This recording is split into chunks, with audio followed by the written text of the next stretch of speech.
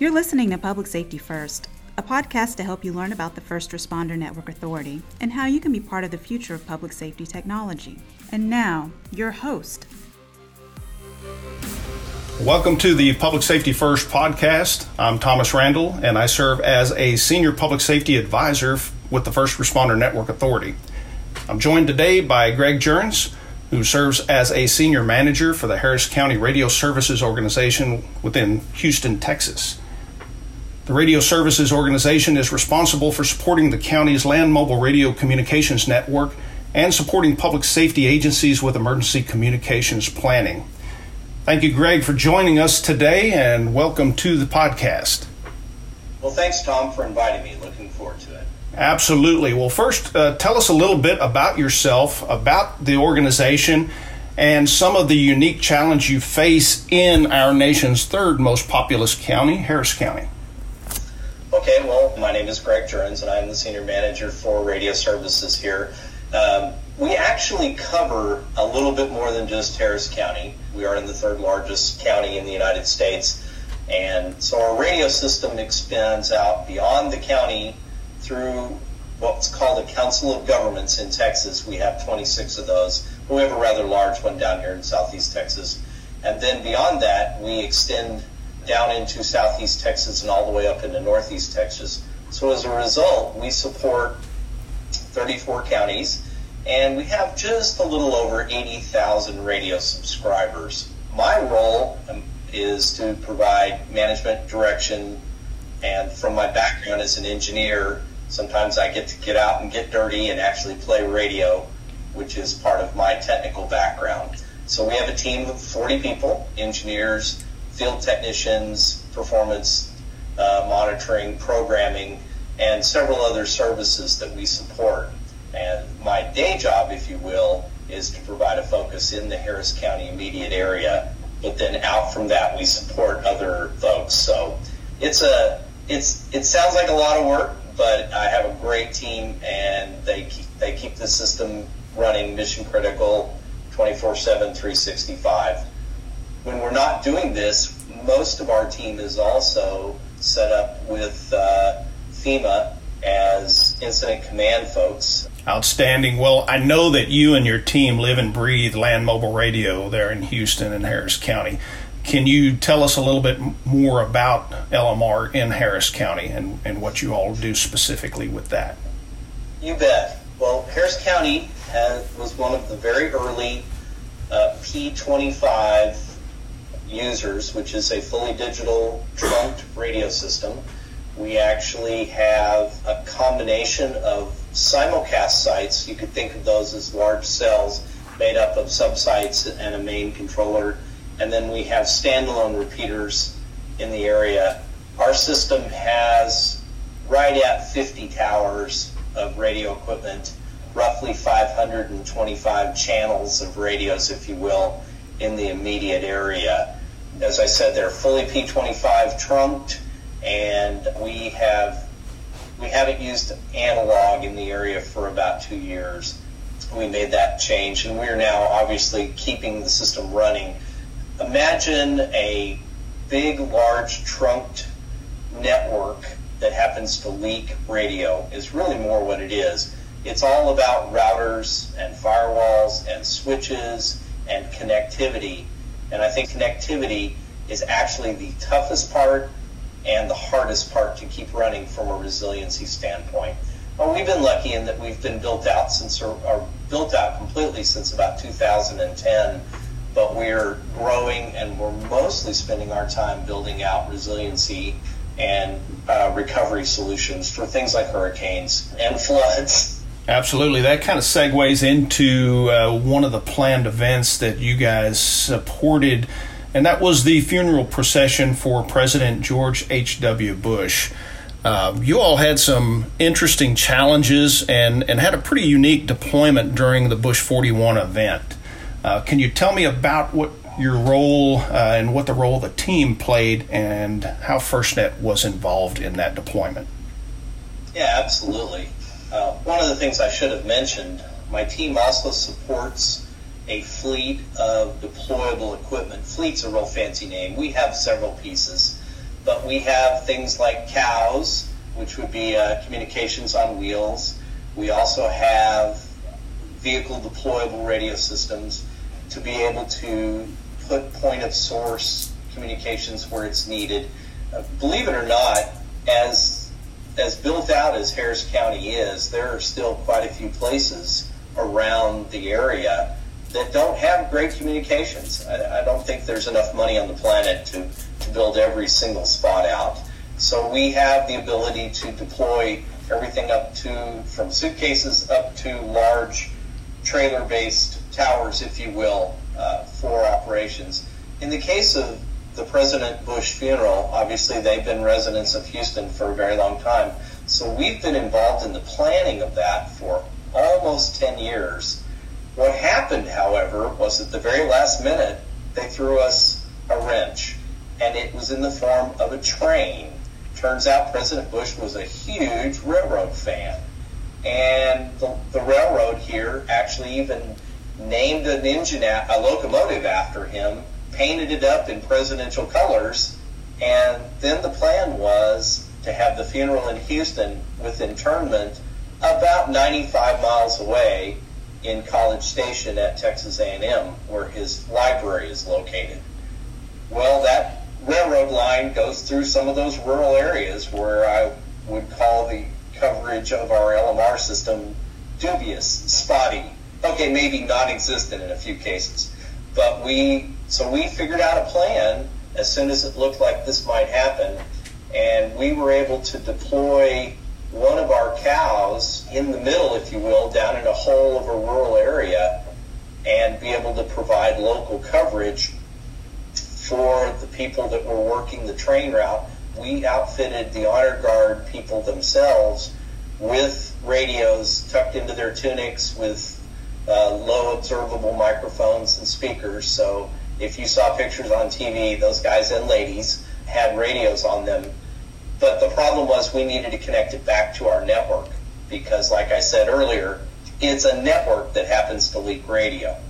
So what we did was we contacted the FirstNet Authority, and our Texas Statewide Interoperability Coordinator reached out to them and asked for support to be able to connect using FirstNet back to our core.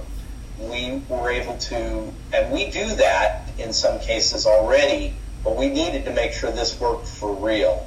So we grabbed one of our LTE GoKit lunchboxes, which consists of an LTE modem, an interface, a little small switch, a couple of antennas, and some sort of power source, usually either battery or connectivity to a car. In this case, we connected it right to our cow. Then we had FirstNet bring out one of their SatColts, which is a satellite-based cell-on-light truck. And so we were able to take advantage of both the FirstNet SatColt plus the FirstNet AT&T infrastructure that happens to be on the ground.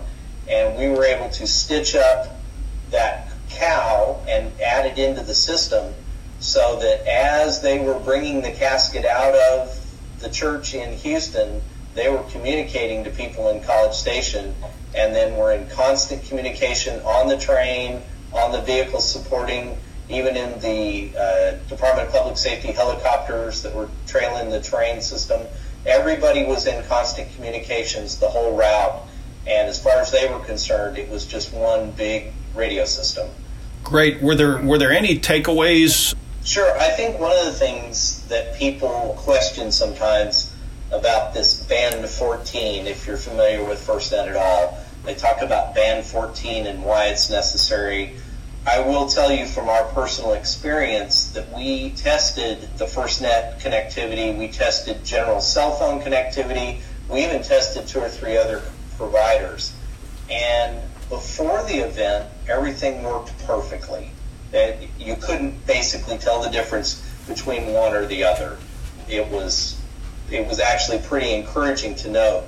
However, starting the morning of the event, and we were prepared for this, we saw the data bandwidth in that area, this rural area with basically one good cell site, one poor cell site, and our FirstNet SAT code that we had brought in, we saw the data bandwidth drop and start to drop pretty precipitously as people began to show up.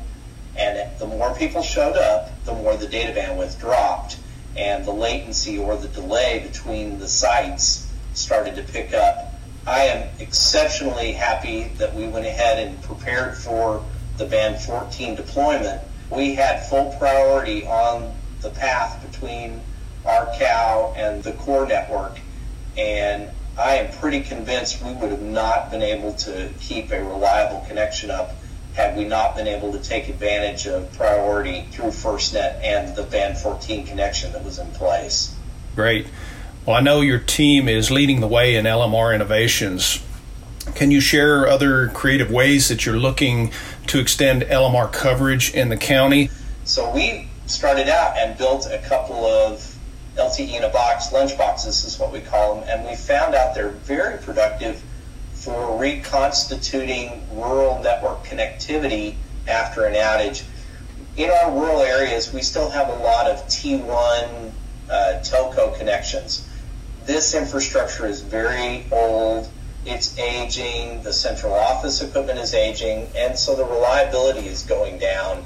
Even the phone companies are encouraging us to get off of it, but sometimes it's just not available yet.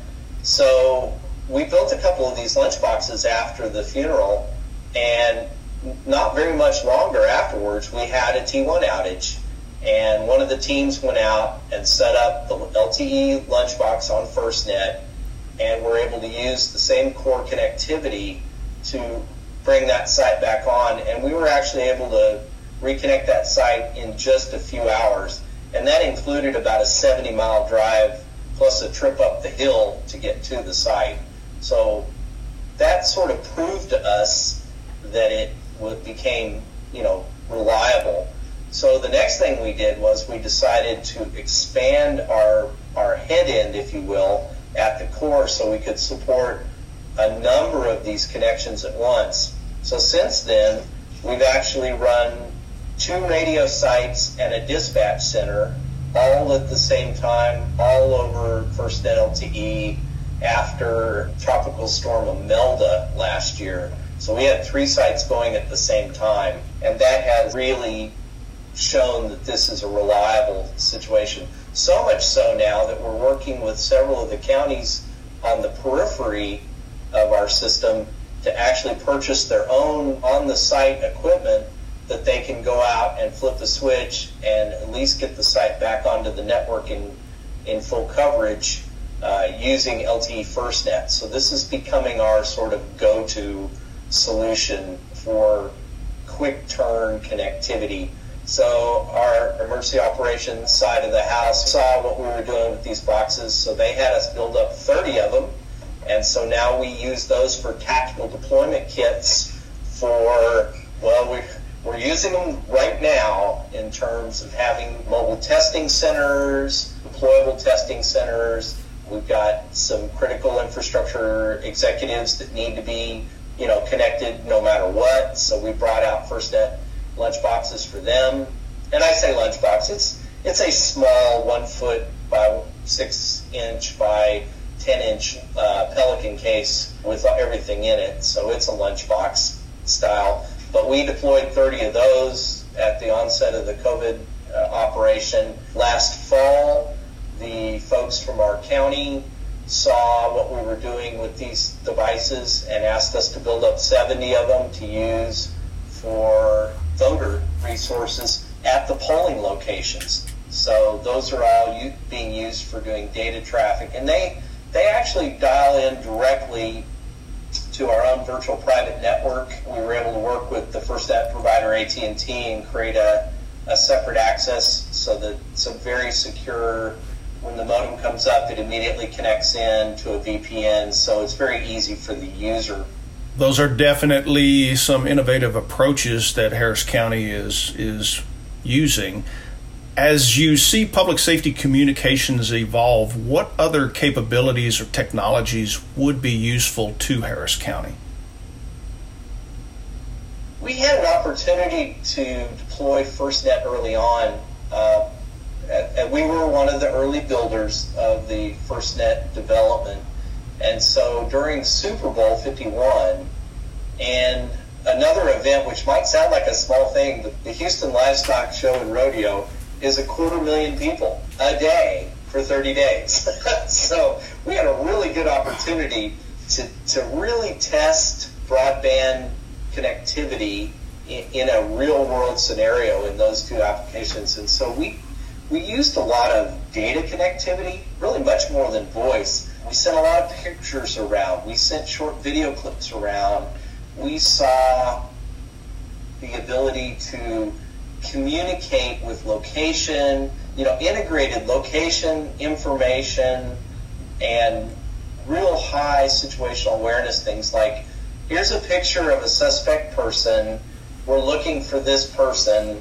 Does anybody see him? And within 20 seconds, a little video clip comes back. Yes, he's walking through this archway, and we've got something tailing him. Or in the case of the Super Bowl, some poor security guard or maintenance person parked on the wrong level of a parking garage that was off limits.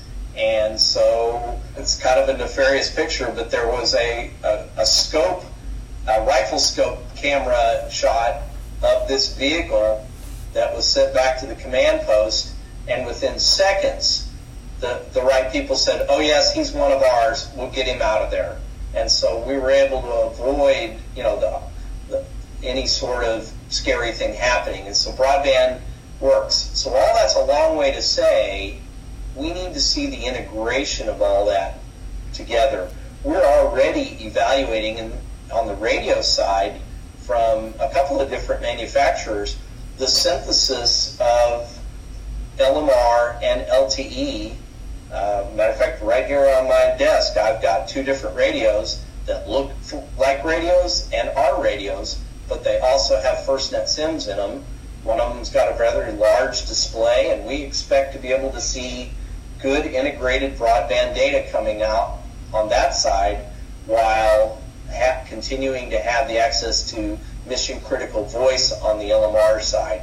So we see mission critical data moving to the FirstNet side soon, and we see, while we continue to support LMR mission critical voice, and I think ultimately those things will combine together into one. As the FirstNet network capabilities continue to grow and evolve, let's talk about how that would benefit your mobile command centers, your long-term deployables. First off, we see the data bandwidth of the wireless broadband network expanding. Now we're seeing the onset of technology that allows us to bond together multiple LTE streams and multiple bands in order to get high data rates off of what would classically be, a wireless device. And with that higher speed data, what that gives us is smaller form factor, which means lighter and faster deployment. It means now that I can send a fire chief out to an on-scene large fire, and on his laptop connected to a high-speed broadband device, he'll be able to get that full situational awareness that he's had to radio back, if you will, to dispatch to find out things like, where are my teams, who's coming, what resources are available, how much water do we have flowing. And there's just a whole host of things that having on-scene situational awareness will improve life safety. Because it's all about saving lives. We talk about radio this and radio that and FirstNet this and that, but we're only doing this to save lives. And so if we can save more lives through technology, that's what we're going to do. One area that I think is a concern for us, and we've been doing experimenting with, is what we would call tactical in-building signal enhancement. And that is the need to be able to show up at a scene, another school or something like that, where the school might be in a very good radio system coverage. However, with the new building techniques that are out there, leaded windows, metallized shrink wrap around the buildings to provide better energy savings. Every time they do something like that, it makes our job harder. So we're now working with some companies and experimenting with tactical in-building enhancement. We recently evaluated one that actually would provide both LMR enhancement and FirstNet Band 14 enhancement, where we literally rolled up, stuck up an antenna, took a 100-foot cable with another antenna right into the middle of the cafeteria of this middle school, and were able to, within 2 minutes, provide in-building coverage that was denied otherwise. So we see that as something that, for the tactical side, is very important. Same thing with fire trucks, where they roll up on scene in an area that doesn't have good radio or broadband coverage. They're going to need to bring their enhancement with them. Again, it's all about enhancing their reliability and their resiliency back into the network. All right, so Greg, those were some real innovative approaches, and you talked about this being life-saving, but it's also capabilities that continue to grow. So as we talk about advances in public safety communications and technologies, what interests you now, or what are you excited about, or what do you see coming?